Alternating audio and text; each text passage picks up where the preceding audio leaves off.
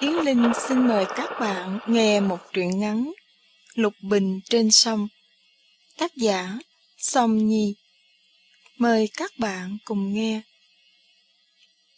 Ở vùng quê quanh năm quen với ruộng đồng, được như Dung cũng đáng là niềm hãnh diện của chòm xóm. Bà con chờ Dung về để hỏi xem bên ấy có như họ coi trên truyền hình mỗi tối không. Nhưng người mong chờ Dung nhất có lẽ là chị Hạnh đưa đò, còn bác ruột của Dung. Từ ngày Dung đi, chị gỡ từng tờ lịch, trông ngóng từng ngày. Một tuần trước ngày Dung về, chị gần như chỉ ngủ vài tiếng đồng hồ mỗi đêm. Có nhiều lần, nửa khuya, chị ngồi trước cửa nhìn xuống con sông sáng lấp lánh dưới ánh trăng trước nhà, thở dài từng tiếng nao lòng.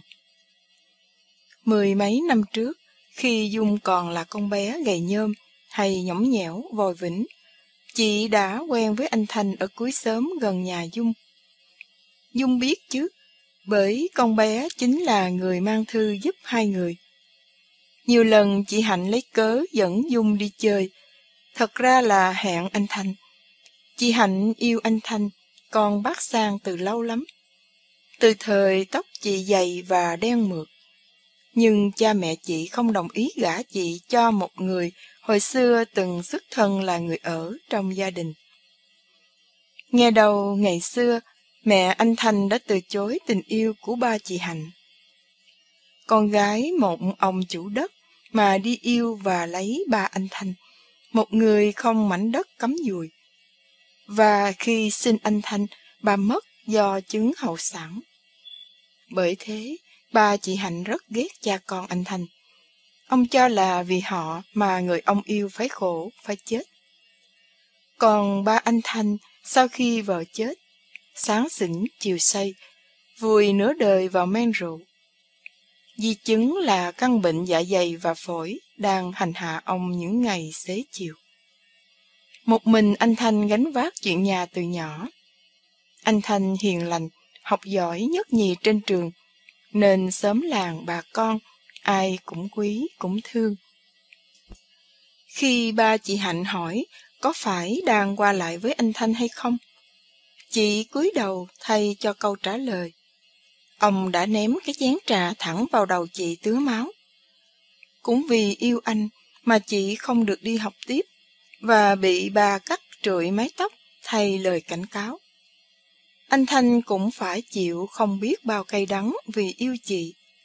Người ta cho là anh không an phận trèo cao, nghèo nhất vùng mà đem lòng yêu cô gái nổi bật nhất vùng. Từ bé, Dung đã thương hai người như anh chị. Dung từng tức giận đến nỗi núp ở bụi rậm, chọi xình lén vào những người mà con bé cho là bức áp anh chị. Hậu quả, Dung bị nhiều trận đòn từ mẹ vì cái lý do ngỗ nghịch ấy. Dung còn nhớ ngày chị Hạnh nhờ nhắn giúp anh Thành. Khi đứng canh cho hai người nói chuyện trong chòi giữ lúa nhà mình, Dung nhớ chị khóc nức nở, trong khi anh Thành cũng ôm lấy chị mắt đỏ hoe. Hình như chị thề thốt gì đó với anh kiếp này. Dung không đủ lớn để hiểu chuyện gì xảy ra, nhưng nghe được chuyện là họ hẹn trốn với nhau. Sau hôm đó, Dung chẳng biết nhà chị Hạnh đã xảy ra chuyện gì, chỉ thấy xóm làng rộn lên khi chị gửi thiệp cưới. Tên chú rể là con trai ông chủ nhà máy gạo, nhà ở đầu xóm trên con sông, nổi tiếng về giàu có và lêu lỏng. Một lần ở Sài Gòn về thăm nhà, hắn tình cờ gặp chị và từ đó quyết tâm theo đuổi chị, thậm chí nhiều lần đón đường chọc ghẹo chị.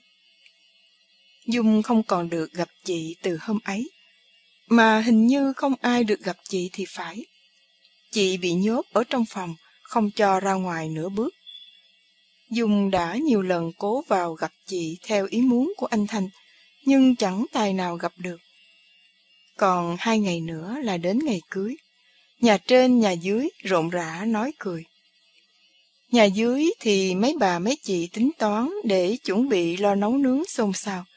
Nhà trên thì đàn ông thanh niên quét mạng nhện, đánh lại bộ lư đồng, dọn dẹp bàn thờ tổ tiên. Người nói đàn trai giàu, chị có phúc. Người nói chị phải xứng được như thế. Ngày đó, Dung mới gặp được chị. Cũng như bao lần, chị nhờ Dung chuyển mảnh giấy cho anh Thanh. Chị chảy nước mắt khi dặn Dung. Chị sống chết gì cũng nhờ vào tờ giấy này. Em nhớ cẩn thận, đừng cho ai biết, nhất là nhà chị. Khi Dung đến nhà anh Thanh đưa mảnh giấy, anh không viết trả lời như bao lần khác. Dung chỉ thấy thái dương anh giật giật khi xé tờ giấy quăng ra sau hè, mắt đỏ hoe. Với cái giọng cương quyết, anh dặn Dung về nói với chị. Anh nhận được thư rồi, và sẽ y như thế. Trong nhà, ba anh vẫn ho từng cơn không dứt. Nửa đêm hôm đó, khi chị Hạnh leo khỏi nhà bằng lối cửa sổ, vừa chạm chân xuống đất, thì ba chị đã đứng lù lù phía sau lưng. Nhìn bộ dạng và gói quần áo, ông dễ dàng đoán ra chị định bỏ trốn. Thường ngày, ắt chị phải bị một trận đòn. Nhưng ba chị lần này không nói không rằng, nắm cánh tay chị lôi sền sệt vô phòng. Nét mặt ông đanh lại. Tiếng ông gầm lên sau cánh cửa đã đóng. Mày đang làm cái trò gì thế? Mày định bôi trò trét trấu lên mặt cha mẹ mày hả? Mày trả hiếu cha mẹ mày vậy sao? Nhà này phải tội gì mà cứ nợ cha con nhà khố rách áo ôm đó. Tao đi đốt cái chòi của cha con nó ngay bây giờ cho mày xem. Tao không cho cha con nó sống yên ổn lấy một ngày cho mày vừa lòng. Có tiếng đồ vật đổ ngã, và hình như có cái bóng ôm lấy chân ông, kèm theo tiếng nức nở van xin của chị Hạnh. Con lạy ba, ba thương giùm con. Ba nói gì con cũng nghe hết. Con không trốn, con lấy chồng theo ý ba. Xin ba tha cho cha con họ. Con lạy ba, nếu không, con đập đầu con chết liền ở đây. Sau đó, ba chị Hạnh ra khỏi phòng và quay trở lại với sợi xích, xích chân chị vô giường. Má chị từ bên ngoài về, vội khóc lóc van nài ông đừng làm như thế. Ông còn dọa sẽ đốt nhà cho cả gia đình đều chết nếu chị làm ông mất mặt với xóm làng. Cuối cùng, hôn lễ cũng diễn ra tốt đẹp. Cô dâu vẫn bước lên chiếc xe kết đầy bông hoa với hàng nước mắt không ngừng tuôn. Và mẹ chị lý giải con gái nào đi lấy chồng mà chả khóc lóc. Đưa dâu đi rồi, hàng xóm mới phát hiện ra một chuyện là cha con anh Thanh tự nhiên biến mất, như chưa từng hiện diện ở cái xóm nhỏ này. Nhà cửa, đồ vật còn đó, chỉ không thấy anh và ba anh. Người ta đoán chắc anh buồn chuyện chị Hạnh nên bỏ xứ đi. Vài người thương xót mối duyên của hai người cũng chỉ biết lắc đầu nhẹ nhẹ. Từ đó về sau, không ai biết được tin tức gì về họ, vì họ cũng không còn ai thân thích ở cái xứ này. Chợt có bàn tay sờ soạng trên người chị, và mùi rượu nồng nặc phả vào mặt, khiến chị hốt hoảng choàng tỉnh. Theo phản xạ, chị hất tay ra và co rúm người lại. Bàn tay vẫn chờn vờn trước ngực chị, khiến chị hoảng sợ hất mạnh thêm một lần. Có tiếng người ngã nhào xuống giường. Tức thì chị Hạnh nhận được hai cái bạt tay như trời giáng, chảy cả máu mũi, kèm theo câu rít. Chẳng qua, tao đang gặt giận xui, thua bạc cả năm nay. Muốn ngủ với mày xả xui, chứ tưởng quý báu lắm sao? Cưới mày chủ yếu là cho ông bà già vui bụng, vừa ý, chịu chi ra mớ tiền nữa mà thôi. Ngoan ngoãn đi, còn không hả, thì no đòn với ông á. Hắn ghì lấy chị như con thú say mồi. Chị giãy giụa thì hắn đấm vào người chị. Khi hắn xé một bên ngực áo, chị gom hết sức của mình tống cho hắn một đạp té ra sàn nhà. Trong khi hắn đang lồm cồm bò dậy, chị nhào xuống chụp cái ghế ở cạnh bàn phấn, đập mạnh vào thanh cửa sổ bị khóa. Cửa sổ bung ra, Chẳng thèm nhìn lại hay suy nghĩ một giây, chị nhảy xuống dòng sông tối tiếp giáp với nước sông. Chị lại nhớ tới những gì vừa trải qua. Chị buông xuôi, chìm dần vào làn nước. Trong mơ tỉnh, giữa cái ranh giới sống chết, khi dòng nước ôm lấy chị vẫn tưởng như vòng tay anh những lần vỗ về. Bên tai chị văng vẳng lời anh nói: cả đời này chỉ yêu mình chị. Ước mơ duy nhất trong đời của anh là đón chị về với đủ lễ gia tiên như bao người con gái khác. Bởi chị xứng đáng được như thế. Thế là bản năng sống trỗi dậy. Vốn là con gái vùng sông nước, chị vùng vẫy nổi lên. Một đám lục bình lớn từ đâu trôi qua, chị bám lấy, nương người vào, nửa mê nửa tỉnh bơi qua bên kia sông. Không ai hiểu làm sao mà chị có thể bơi qua con sông lớn như thế trong đêm, hay phép lạ nào đó đã xảy ra. Trong bộ dạng lết thết tả tơi, chị đi thẳng về nhà Dung. Trốn vào nhà chứa củi, chị nằm gục xuống mê man. Đêm hôm đó, con chó mực cứ sủa mãi ở nhà củi. Mẹ Dung bèn thắp đèn ra xem. Mẹ Dung quá chồng, mẹ ở vậy nuôi Dung khi cha mất, lúc Dung còn trong bụng. Họ hàng bên nội khá nể mặt mẹ. Tính mẹ được cho là dám ăn dám nói. Mẹ từng vác chổi rượt một ông xóm trên khi dã say tán tỉnh mẹ. Khi Dung bị lay dậy nửa đêm, thì chị Hạnh đã được mẹ thay cho bộ quần áo khô và nằm trên giường, còn mẹ thì cạo gió cho chị. Mẹ sai Dung giã nước gừng và nấu nồi xong, dặn là không được nói cho ai biết chị đang ở đây. Nhìn khuôn mặt chị sưng húp, in hằn những ngón tay và những vết bầm đỏ trên người, mặt mẹ Dung đầy sắc giận dữ. Đêm hôm đó, trong cơn mê sảng, chị không ngớt la hét, khóc lóc, kêu: anh đừng bỏ em. Nghe tin chị Hạnh nhảy sông ngay trong đêm tân hôn, cả xóm náo loạn đi mò xác, nhưng không thấy. Mẹ chị ngất lên ngất xuống, oán trời than đất. Ba chị ngồi im trên bộ trường kỷ, nhìn ra sân cả tiếng đồng hồ không nói lời gì. Chỉ có Dung biết chị bị sốt và đang nằm ở trong phòng của mẹ mà thôi. Một tuần sau, khi chị hết bệnh, và lúc cả xóm nghĩ chị chết mất xác, thì một buổi sáng mẹ dặn Dung: chúc con đi học về, ghé qua nhà bác. Thưa với bác là chiều nay mẹ lên nhà có chuyện nhờ hai bác. Chiều hôm đó, mẹ dẫn chị Hạnh và Dung lên nhà bác. Dung lấp ló ngoài hàng cột ở bên hiên, nghe trộm tiếng được tiếng mất. Dung nghe tiếng vỗ bàn rất mạnh của bác, và sau đó là tiếng giận dữ của mẹ Dung.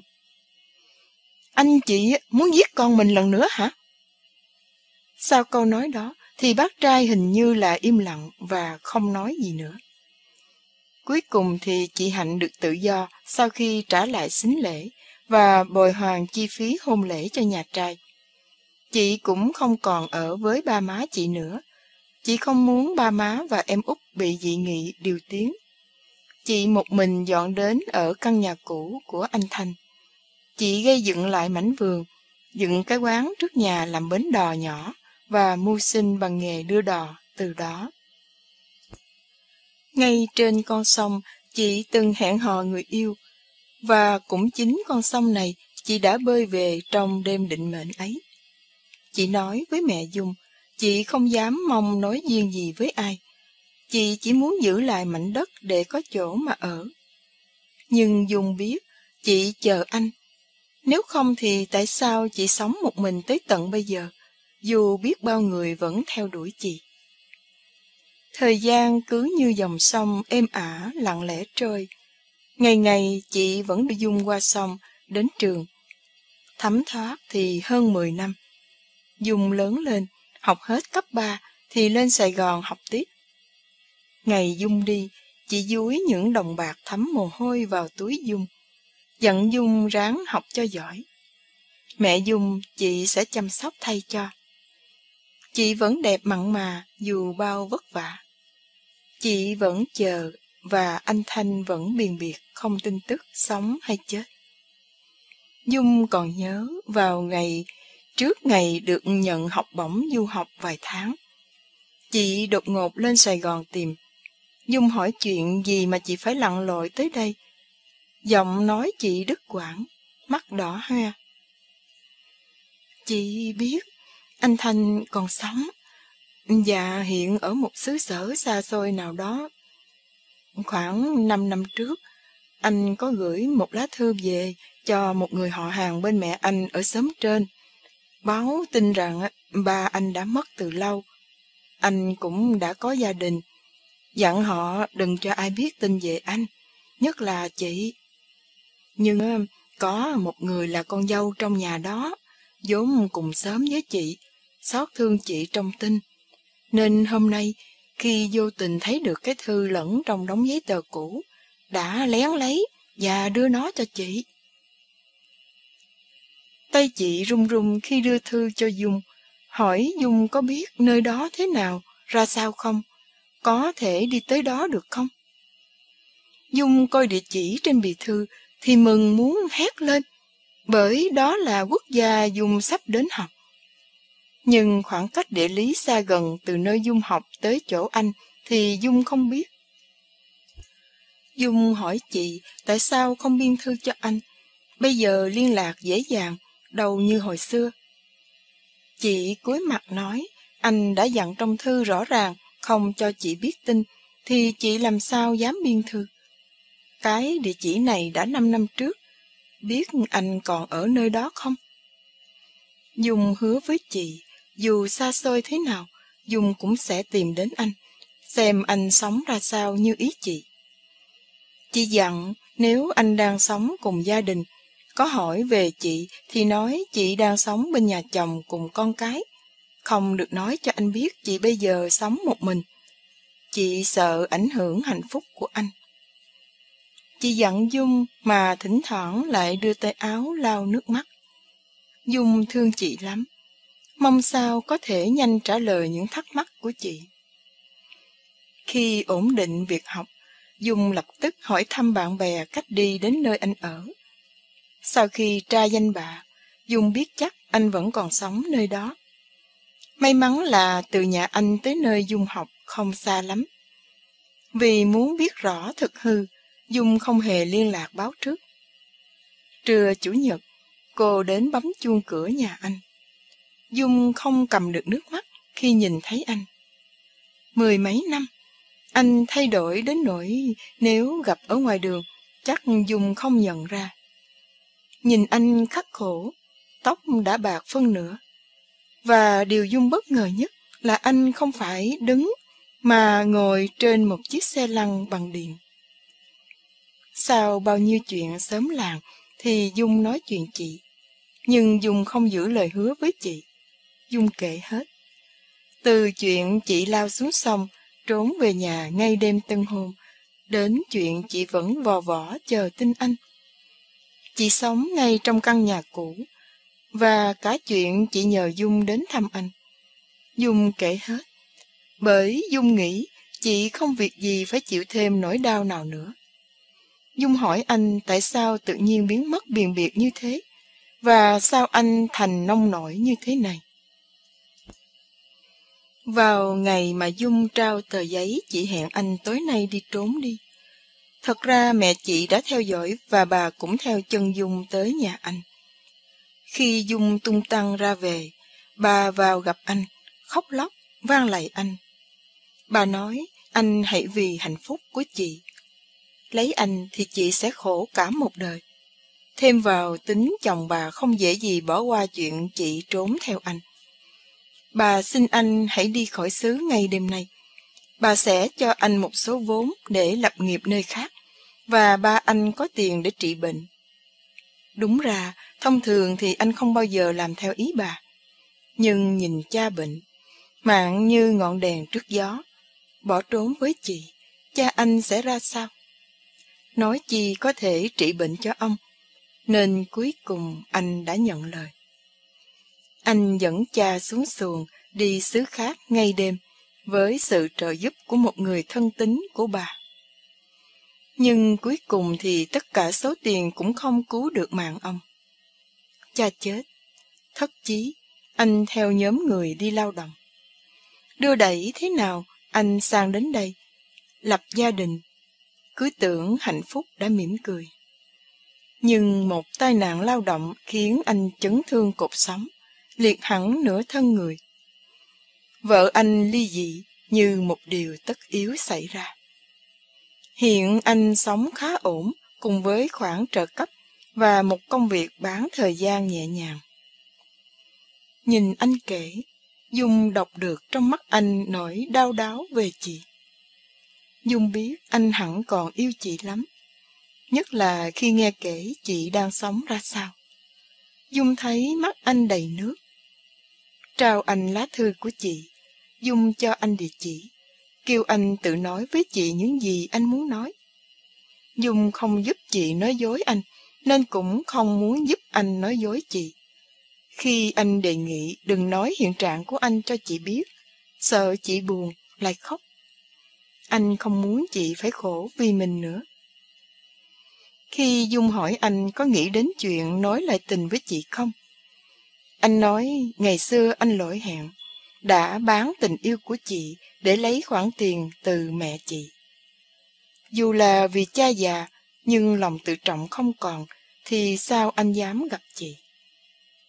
Ngày trước, khi vẹn nguyên, anh đã không về tìm chị mà đi cưới vợ. Bây giờ, anh đã ra như thế này. Thôi thì cứ để chị giữ hình ảnh tốt đẹp về anh. Trước ngày kết thúc khóa học một tuần, Dung có báo cho anh biết Dung sẽ về Việt Nam vào tuần sau. Anh nhờ cô đến nhà đem ít quà về cho chị, kèm một phong thư. Khi tiễn Dung ra cửa, anh nói: Anh biết kêu em nói dối là không đúng, và em không chịu như thế. Nhưng xin em thương lấy chị. Anh bây giờ chẳng thể bù đắp được gì, ngay cả là một người chồng. Chị vẫn còn kịp để có hạnh phúc mới. Lẽ nào em lại muốn chị khổ tiếp khi gắn chặt nửa đời còn lại với anh? Không phải sự thật nào cũng phải biết em à.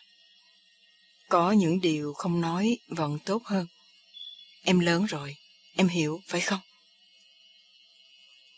Ngày Dung về cũng tới, chị đón Dung ngay ở bến sông. Khi lên bờ, Dung trao cho chị gói quà nói anh gửi, nói anh vẫn còn sống, khỏe mạnh, và anh có thư cho chị. Dung thấy má chị ửng hồng, mắt long lanh như mười mấy năm về trước. Buổi chiều, Dung lại đi bộ sang nhà, thấy chị ngồi giữa đám bông bí vàng đang trổ nhìn mông lung. Dung kêu đến tiếng thứ ba, chị mới giật mình. Chị bảo phải đi cắt lục bình về cho đám heo và lũ vịt háo ăn. Ngồi trên chiếc xuồng nhỏ cắm xào gần mép nước, Dung hỏi: Heo chị nuôi hồi nào lớn vậy? Mà nuôi chi nhiều vậy chị? Sao chị làm hết được công việc? Chị trả lời: Hồi em đi bên đó, chị bắt mấy con về nuôi cùng bầy vịt. Chị tính cuối năm chị bán, rồi gom luôn khoản tiền chị để dành. Chị sửa cái nhà cho nó khang trang hơn. Tiếng của Dung nói tiếp: Nhà em vậy sửa gì nữa chị? Chị mới cất 3 năm trước thôi mà. Tiếng chị nhẹ như gió. Chị tính sửa thêm cho anh Thành có về. Không, có dẫn gia đình về thì có chỗ tốt hơn để ở. Dung không ngăn nổi sự tò mò trong lòng, hỏi dồn: Trong thư anh nói sao? Anh nói anh về hả chị? Chị im lặng, cúi mặt xuống đưa liềm cắt đám lục bình. Biết mình lỡ lời, Dung cũng im lặng. Dung đưa tay níu một đám lục bình lớn vừa trôi ngang. Tự dưng trong Dung miên man một câu hỏi. Trong đám lục bình này, có đám lục bình nào ngày xưa chị đã nương thân bơi về nhà trong đêm không? Đám lục bình này có lớn bằng đám đó không? Chợt Dung nghe tiếng cái liềm rơi trên xuồng. Dung xoay lại nhìn, thì chị Hạnh đã quăng cái liềm giữa lòng xuồng. Hai tay chị ôm mặt khóc nức nở. Dung chưa biết chuyện gì xảy ra, chị đã nói trong tiếng nấc: "Chị biết, chị là kẻ vong phụ.